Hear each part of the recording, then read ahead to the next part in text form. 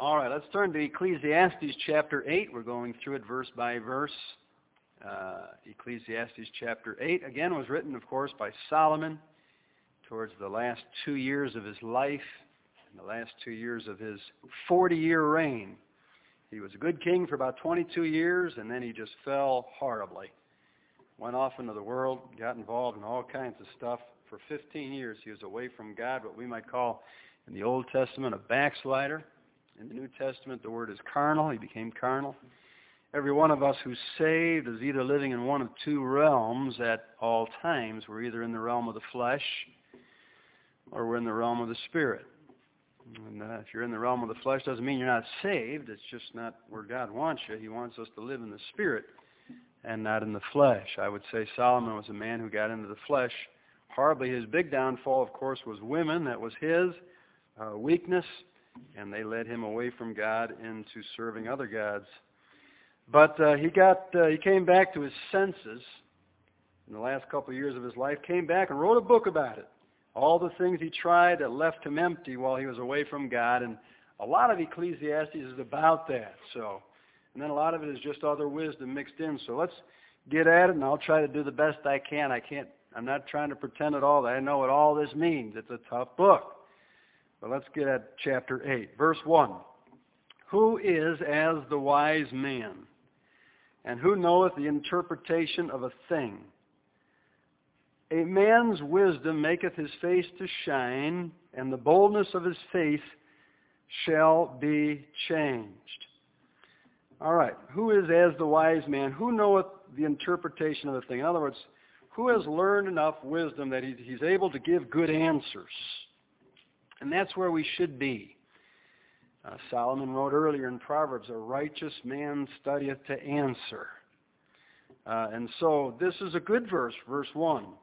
It says the product of becoming a wise man, the product of becoming a man who knows how to give answers is that your face shines.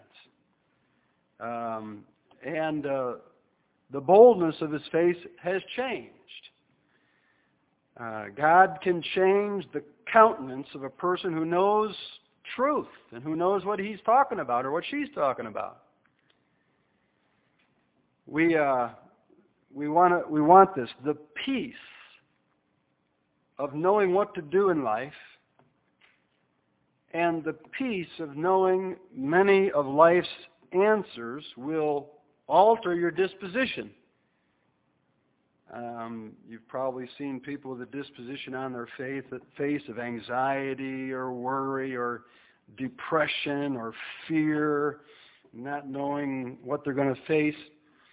As a person becomes wise, or as a person gets answers and knows how to answer, that disposition begins to change, and that person you see is no longer doesn't have fear written all over their face or anxiety or trouble. But rather their face begins to shine because they know what to do. They know the answers. And God is in the face-changing business. Many examples in the Bible tell us about how God made someone's face to shine. Exodus 34:30 says, "And when Aaron and all the children of Israel saw Moses, behold, the skin of his face shone, and they were afraid to come nigh him." Now, I know in some cases this was literal, but you know what I mean by somebody's face shining? Did you ever see somebody's maybe face on their wedding day? There's just something about their disposition that just shines. Or I hate to use this example, but someone that just won the lottery. You know, the day before maybe they had this disposition of trouble and fear, and then all of a sudden, you see these pictures of the casinos. This false advertising on these billboards, and everybody's face is shining. Yeah, like that's the way it is.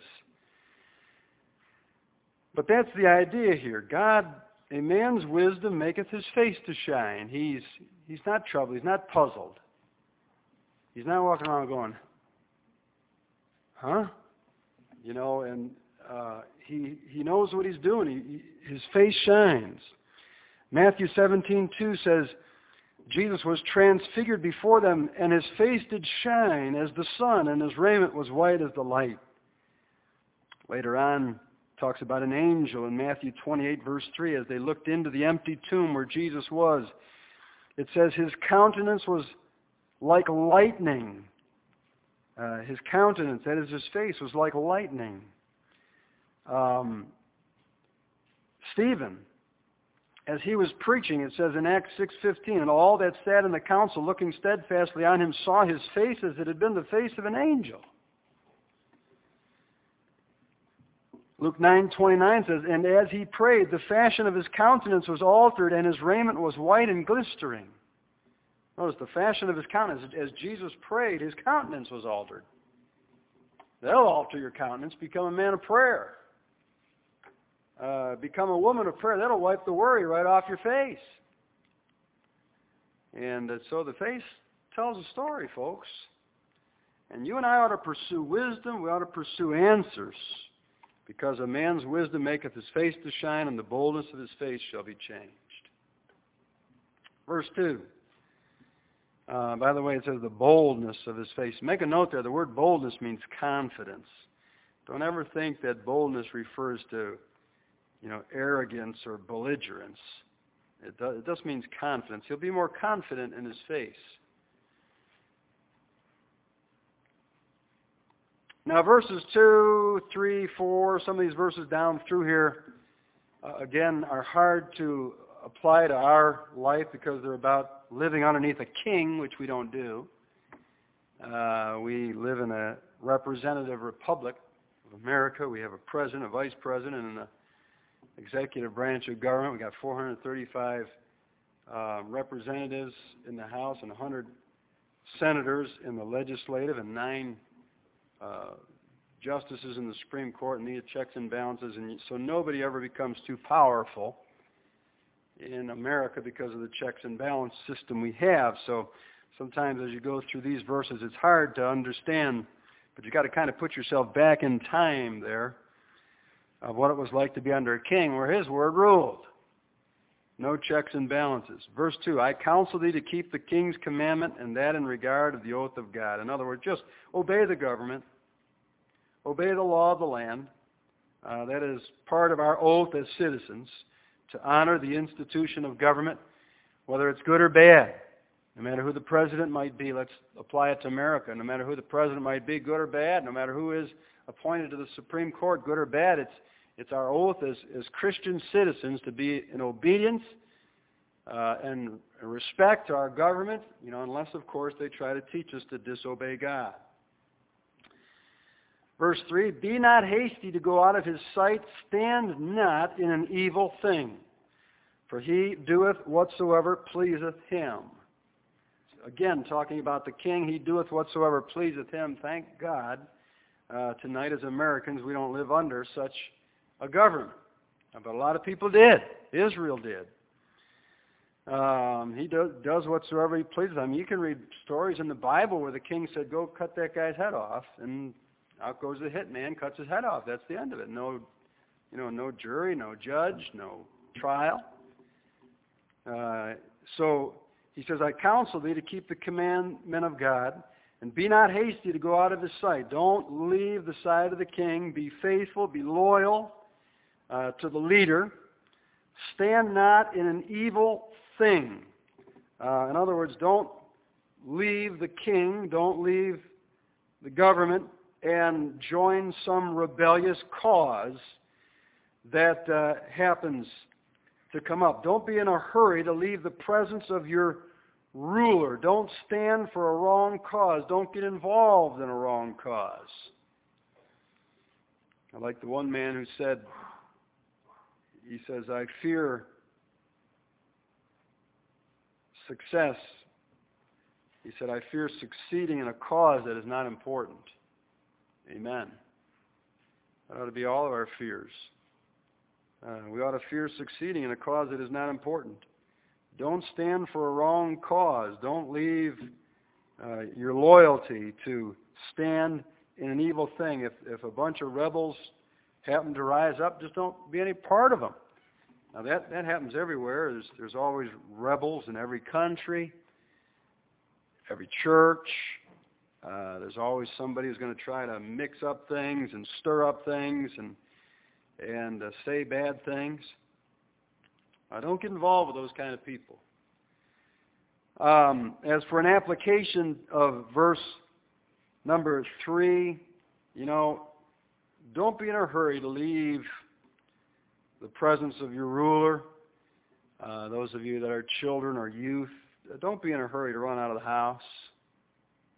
I think too many young people leave home too early nowadays, and they leave unequipped to face life away from home emotionally, socially, financially. They think there's some freedom out there that they're missing at home, and they find out that it's not true. Home's not so bad after all. Don't be hasty. It says in verse 3 to get out from underneath authority and get with a bunch of rebels. Verse 4, where the word of a king is, there is power. And who may say unto him, what doest thou? There was no questioning his word. Again, thank God we don't live under that kind of a regime. Saddam Hussein was that way in Iraq. They're bringing him up to court now on trial for the first massacre. I think about 172 people. That's the first. There's going to be so many court battles on this guy, but because he probably is responsible for putting about 1 million people to death. But his lawyer's defense was revealed the other day. And you know what it was? When he was king of Iraq, he put in the Constitution that he can't be brought up on charges for any crimes he commits. Wow.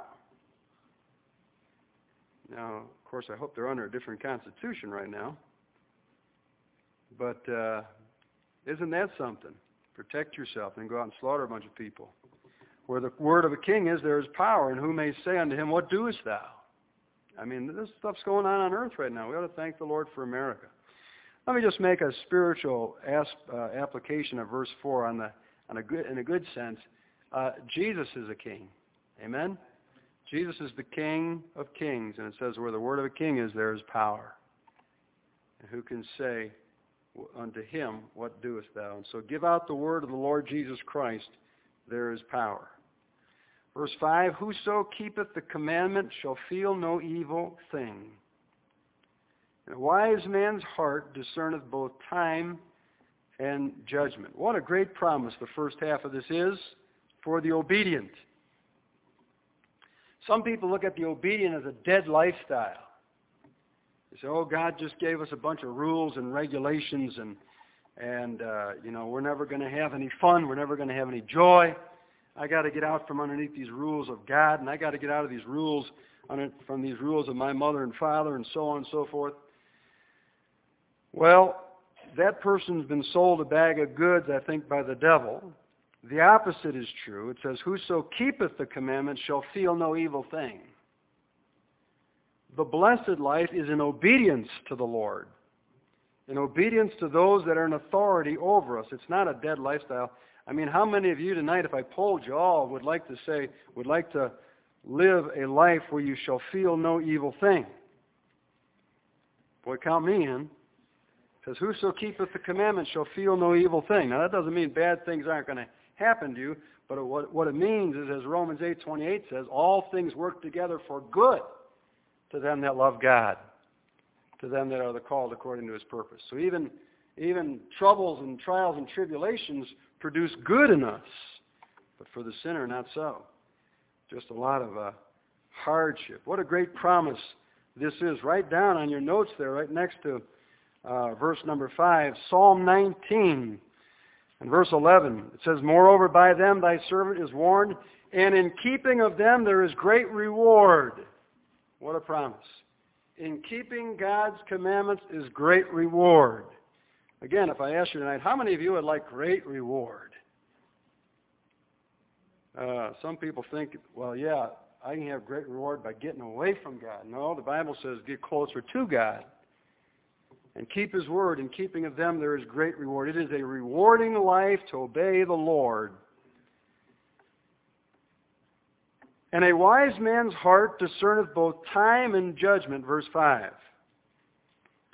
A wise man's heart discerneth both time, that's the right time, and judgment, that's the proper procedure to take in life's affairs. We're going to contrast a wise man's heart to kind of a foolish man's heart in verses 6 and 7 here. It says, a wise man's heart discerneth both time and judgment. He knows the right time. He knows a time is coming. And so he then uses the proper procedure to take in life's affairs. This is a good way to live, men and ladies, especially you that are parents. I'll try to illustrate in a minute. But write down Psalm 112 and verse 5. It says, a good man showeth favor and lendeth. He will guide his affairs with discretion. He will guide his affairs with discretion. See, we can't just let things happen, especially as parents, as pastors and so on. You can't just let things happen. You gotta perceive, according to verse 5, that a certain time is coming. And you got to formulate, the word judgment here means a proper procedure to take in life's affairs. I mean, you got to perceive, if your children are little, you got to perceive they're going to be teens one of these days. And I better start teaching them some things while they're little about the teen years, because that time's coming. It's not going to slow down for me. And verse 5 says, a wise man's heart discerneth both time. He knows what's coming ahead of him. And judgment. He uses the proper procedures to take in life's affair, or as we just read in the Psalms, he guides his affairs with discretion. So you got to be ahead of your children, is what I'm saying. I mean, if they're little like this, if you got little girls and little boys, start telling them then, look, I'm not going to have you dating. By that I mean you're not going to be in cars alone with the opposite sex, just out on your own doing what you want.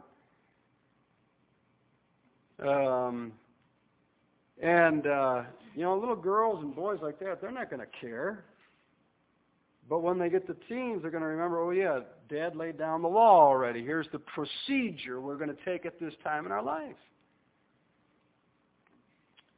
Or you're not going to drive when you're 16.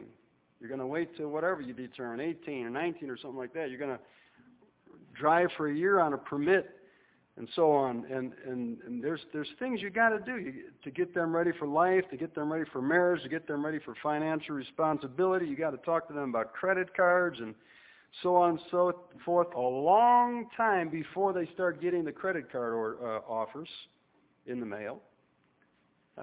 He realizes that time and judgment, the proper procedure to take in life's affairs, he's got that all worked out in his heart, verse 5 says. So he says, this is coming, so I better start preparing right now. And kids, honey, here's the proper procedures we're going to take as we face these years coming up. Now, I think verses 6 and 7 talks about the other guy. It says, but to every purpose there is time and judgment. Same thing, time and judgment, verse 6, time and judgment, verse 5. To every purpose there is time and judgment. In other words, every purpose, you're going to face it like it or not. It's coming, its time is coming. Every purpose, its time is coming. And there's proper procedures that you need to take when that time comes. Therefore the misery of man is great upon him. He dreads what must come upon him. I didn't dread the teen years with my children at home. I really didn't. In fact, I flat out enjoyed them. Because we had some proper procedures my wife and I laid out of things, we were going to do. But some people, those years come and it's just misery. Or financial matters come up. The misery of man is great upon him. The man who has not prepared himself, who has not placed proper procedures in their place of what he's going to do as he faces the future. The misery of man is great upon him. Verse 7, for he knoweth not that which shall be. For who can tell him when it shall be. He's verse 7, he's just totally unprepared. He is completely unprepared for what he's going to face, and he becomes reactionary, or usually he just looks around at the world and says, well, what does everybody else do? Some guidance that is. Blow it just like everybody else. So I want to encourage you to be a wise man, to have a wise man's heart, verse 5, and not face the misery of the guy that doesn't know what shall be, for who can tell him when it shall be, verse 7. There is no man, verse 8, that hath power over the Spirit to retain the Spirit, neither hath he power in the day of death, and there is no discharge in that war, neither shall wickedness deliver those that are given to it. Here is a verse about death. Thanatology is the fancy word that we use to describe the doctrine of death, and this is one of the great verses, I think, in the Bible about thanatology. Basically says when your time comes, there's not a thing you can do to change it. There's not a thing you can do. There is no man that hath power over the Spirit to retain the Spirit. I remember one guy years back, about 15 years back, got himself some kind of a vacuum or something that he slept in every night that had pure oxygen.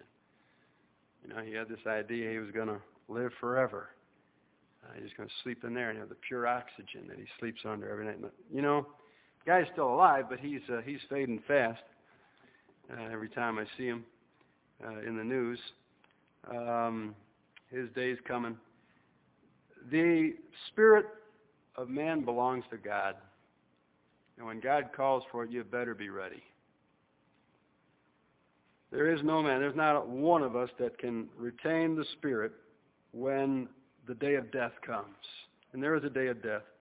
Hebrews 9:27 says, it is appointed unto men once to die, but after this the judgment. Not only the Spirit, but the soul. Psalm 22:29 says, and none can keep alive his own soul. There's not a person. Man has not figured out, with all of the knowledge he has, all the computers, all the sciences that he has mastered, he has not been able to figure out how a human being can retain their spirit and their soul when the day of death comes.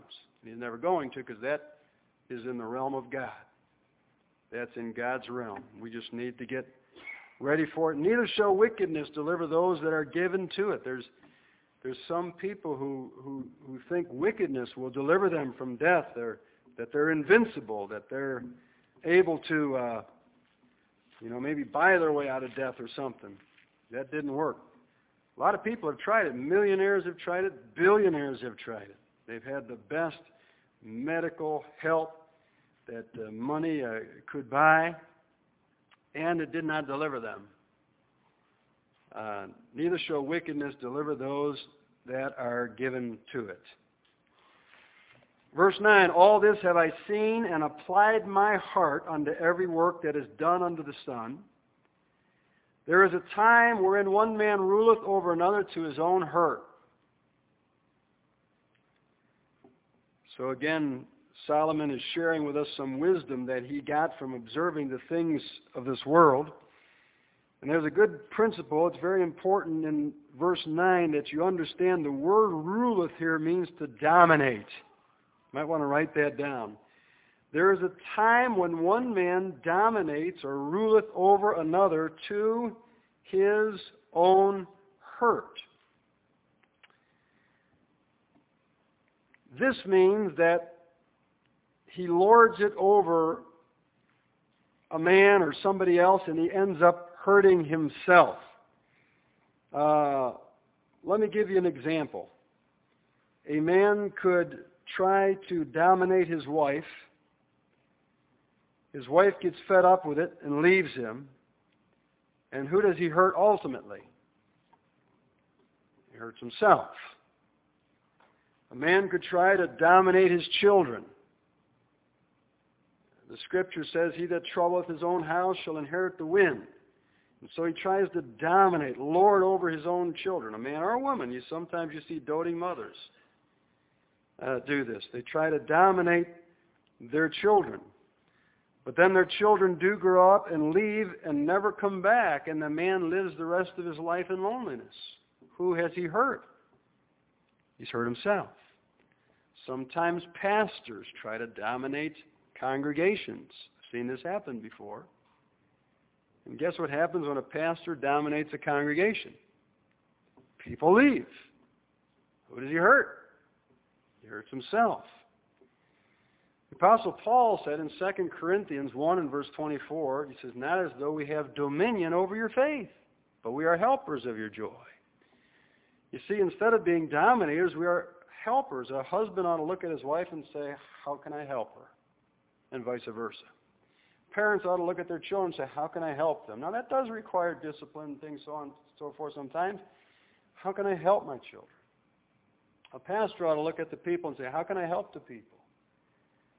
And you know, oftentimes when you really help someone, you develop a bond between them. They end up loving you for it.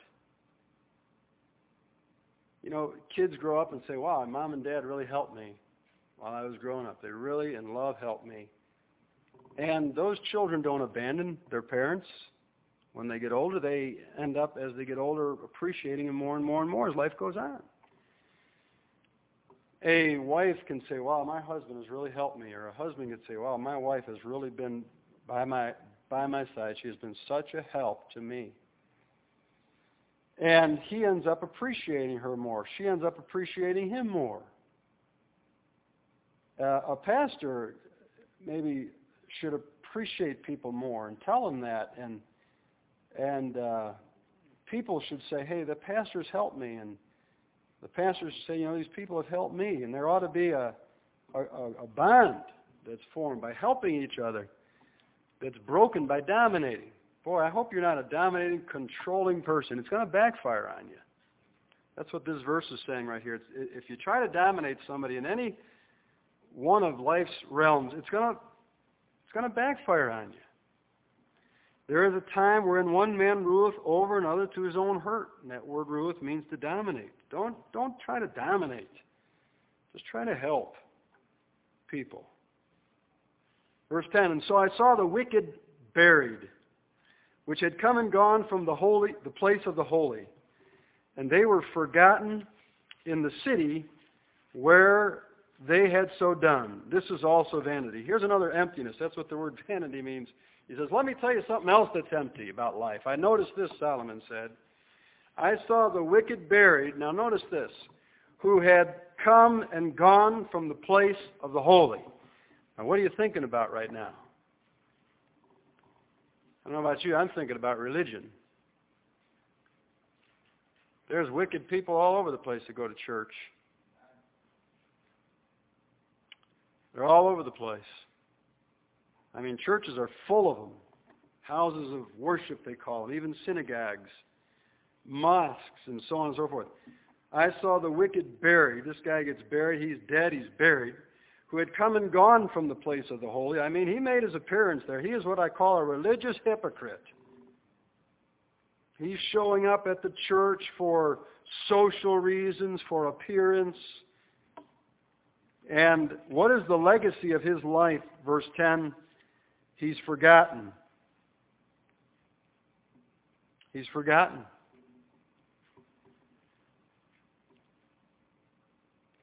Not only is he forgotten in death, but he's detrimental in life. I mean, hypocrites hurt all of us. Hypocrites hurt all of us. Any one of us who's trying to be sincere knows what it's like to go out and witness to somebody and meet somebody who has a wall up that you can't talk to because some church full of hypocrites turned him off. Or some clergyman who was a hypocrite turned. Hypocrisy hurts. The Bible says, beware of hypocrisy. Jesus said, don't be lukewarm. Be hot or be cold. But please, he said, don't be lukewarm. Don't be a hypocrite. Verses 11 through 13 go together. Because sentence against an evil work is not executed speedily, therefore the heart of the sons of men is fully set in them to do evil. Though a sinner do evil 100 times, and his days be prolonged, yet surely I know that it shall be well with them that fear God, which fear before him, but it shall not be well with the wicked, neither shall he prolong his days, which are as a shadow, because he feareth not before God. Now in Sunday school we're studying hamartiology this year and this month in doctrine, the doctrine of sin. And boy, here's a great text on how sin works, doesn't it? There is a loving, long-suffering, patient God who doesn't always execute judgment speedily, verse 11, and I think we can all tonight probably thank God He doesn't. But as the Bible is a discerner of the thoughts and intents of the heart, and it is, it shows us how some people think. Some people think, wow, I've gotten away with this thing 81 times, 82 times, 83 times, 90 times, 93 times, 100 times. There's no judgment. And as a result, their heart becomes, verse 11, set in them to do evil. Nothing's ever happened to me for this before. So this is their thinking. Because sentence isn't executed speedily, because there is a long-suffering God in heaven, the Bible says, who gives us space to repent. He gives mankind space to repent. And I'm glad He did, or probably most of us, including myself, here tonight wouldn't exist tonight. So this sinner does evil 100 times, and his days are prolonged, and he's thinking, I'm all set. There must not be a God, or if there is a God, there's certainly no reason to fear Him. He's never done anything to me for this. But there is a reason to fear Him. Yet surely I know that it shall be well with them that fear God, which fear before Him. Earlier in Proverbs, Solomon said, fear the Lord and depart from evil. That's wisdom. Wisdom is to fear the Lord and depart from evil. But it shall not be well with the wicked, neither shall he prolong his days. What's verse 13 saying? He's going to get his eventually. He's going to get his eventually. He's not going to prolong his days. His days are as a shadow. Life's very brief. It's a vapor that appears for a little while, then disappears.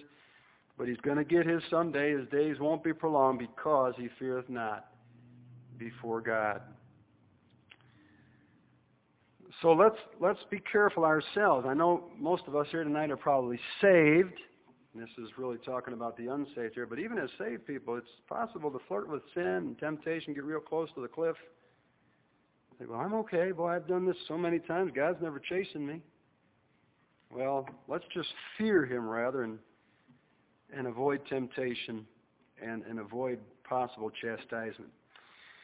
Verse 14, there is a vanity. Here's another emptiness. Here's another perplexity that Solomon has no answer for. Verse 14, and I don't either, but I'll just read it. There is a vanity which is done unto the earth, that there be just men unto whom it happeneth according to the work of the wicked. Again, there be wicked men to whom it happeneth according to the work of the righteous. I said this, that this also is vanity. He says this, Solomon's just saying, here's something that puzzles me. You got these good people, and it happens to them as if they were wicked. Everything goes wrong for them. And you got these wicked people, and the things that happen to them in life is as though they were righteous. But I want to caution you tonight this one thing about verse 14 before we go on. This life is not all there is. This life is not all there is. And you are going to be one frustrated puppy if you go through life thinking it's supposed to be fair.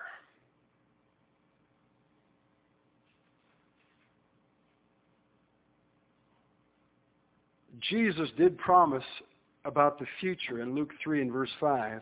Every valley shall be filled, and every mountain and hill shall be brought low, and the crooked shall be made straight, and the rough ways shall be made smooth. I mean, there's coming a day when justice will take place on this earth, but it's not before Jesus comes. There are a lot of things that are going to perplex you and puzzle you, and especially if you got your eyes fastened on man, you're not going to be able to figure it out. Verse 14, it's going to look like one unjust world you're living in. I think that's why Paul said in 2 Corinthians chapter 4, verse 8, we are perplexed.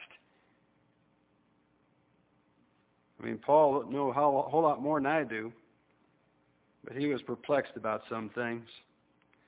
Justice will be done in the next life. Please don't expect this life to be fair. Don't expect to figure out this life. Rather, live by faith, which means trust in the Lord. Don't disappoint yourself thinking life is supposed to be fair or is going to be fair someday. Just get that expectation out of your heart and just trust in the Lord, whatever happens. If your wicked neighbors prosper and they're blessed and everything goes wrong with you, just say, well, the next life's the long one. This is the short one. The Lord's going to make everything right. So Solomon gives up. He throws in the towel, and we have the words of a quitter here now in verse 15, and he's quitting and he's trying to get God in on it. That's kind of what man does sometimes. He decides to live his own. I'm going to live my own life and get God's stamp of approval on it. So in verse 15 he said, "Then I commended mirth, because a man hath no better thing under the sun than to eat and to drink and to be merry, for that shall abide with him of all his labor the days of his life, which God giveth him under the sun." So he sticks God in there to try to justify his lifestyle of eat, drink, and be merry. What's the sense? There's no justice in this life anyways. So let's just party. That's what the word mirth means, to party. Verse 16, "When I applied mine heart to know wisdom, and to see the business that is done under the earth, for also there is that neither day nor night seeth sleep with his eyes, then I beheld all the work of God, that a man cannot find out the work that is done under the sun, because though a man labor to seek it out, yet he shall not find it. Yea, further, though a wise man think to know it, yet shall he not be able to find it." What a way to end. Solomon says, go ahead and stay up all night if you want and try to think through and find out what God's doing. You're not going to be able to. You're not going to be able to. So you might as well just leave things in God's hands. You're not going to be able to search out the unsearchable. And there's going to be things that are going to puzzle you and perplex you the rest of your life. And if you don't have any now, God's going to make sure He puts some in your life. Why? Because that's what faith's all about. Faith is trusting when nothing makes sense. And just going forward with God.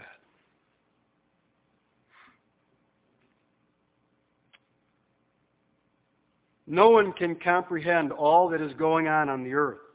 Verse 16 and 17 says, no matter how wise that man is, no matter how much he thinks about it, no matter how much he contemplates it, even if he loses all of his sleep, I beheld all the work of God, that a man cannot find out the work that is done under the sun.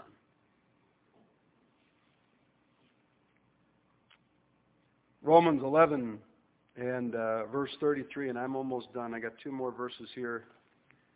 It says this, "Oh, the depth of the riches both of the wisdom and knowledge of God. How unsearchable are His judgments, and His ways past finding out." How unsearchable are His judgments, and His ways past finding out. Now, when I was about 20, I knew everything.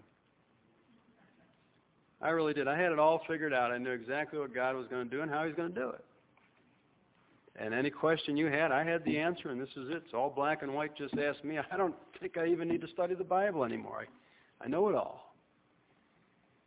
But now that I'm 48, I'm beginning to wonder if I know anything. You know, I've had to reconsider a whole lot of things that I once thought were just absolute. And you have to rethink some things and change and scratch my head and, just say, what? But I think that's helped me to live more by faith. But don't despair. I'll give you one last verse. It says this, Deuteronomy 29:29, "The secret things belong unto the Lord our God, but those things which are revealed belong unto us and to our children forever, that we may do all the words of this law." There are secret things, they belong to God. There are revealed things, they belong to us and to our children. I'll close with this illustration. The unsaved abide in darkness. We see through a glass darkly. 1 Corinthians 13. But thank God, at least we see. We don't see everything crystal clear, but we see through a glass darkly. We're not abiding in darkness. We see life through a tinted window. And we can make out some things as we look through the tinted window of God's Word. And those are the things that are revealed to us and to our children, that we may do the work of the law of God. In other words, God has revealed enough to us that we can know that it is fact, that it'll keep us busy for a lifetime. And so just take what you know is revealed. If God says, go out and share the gospel with people, don't say, why? Or for what? Or I don't understand how this is going to work. Just whatever's revealed, just do it.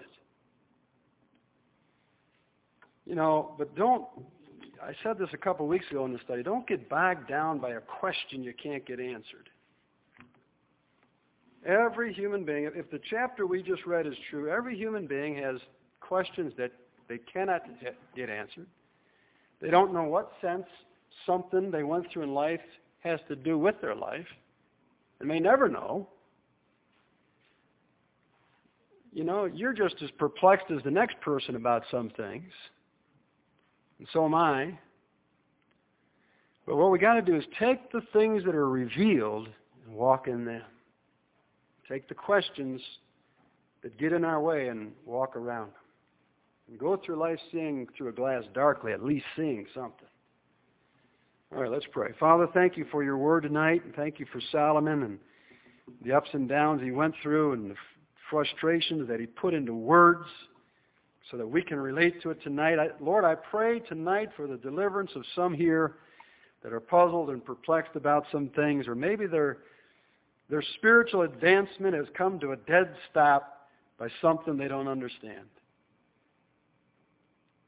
Lord, we just read that there's no man on earth who can figure out everything you're doing. So help us just accept that by faith and just believe that none of us can know everything God's doing, but you have revealed enough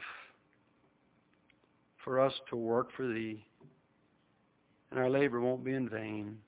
Now, Lord, help us to apply the word and to go forward in what light you've given us.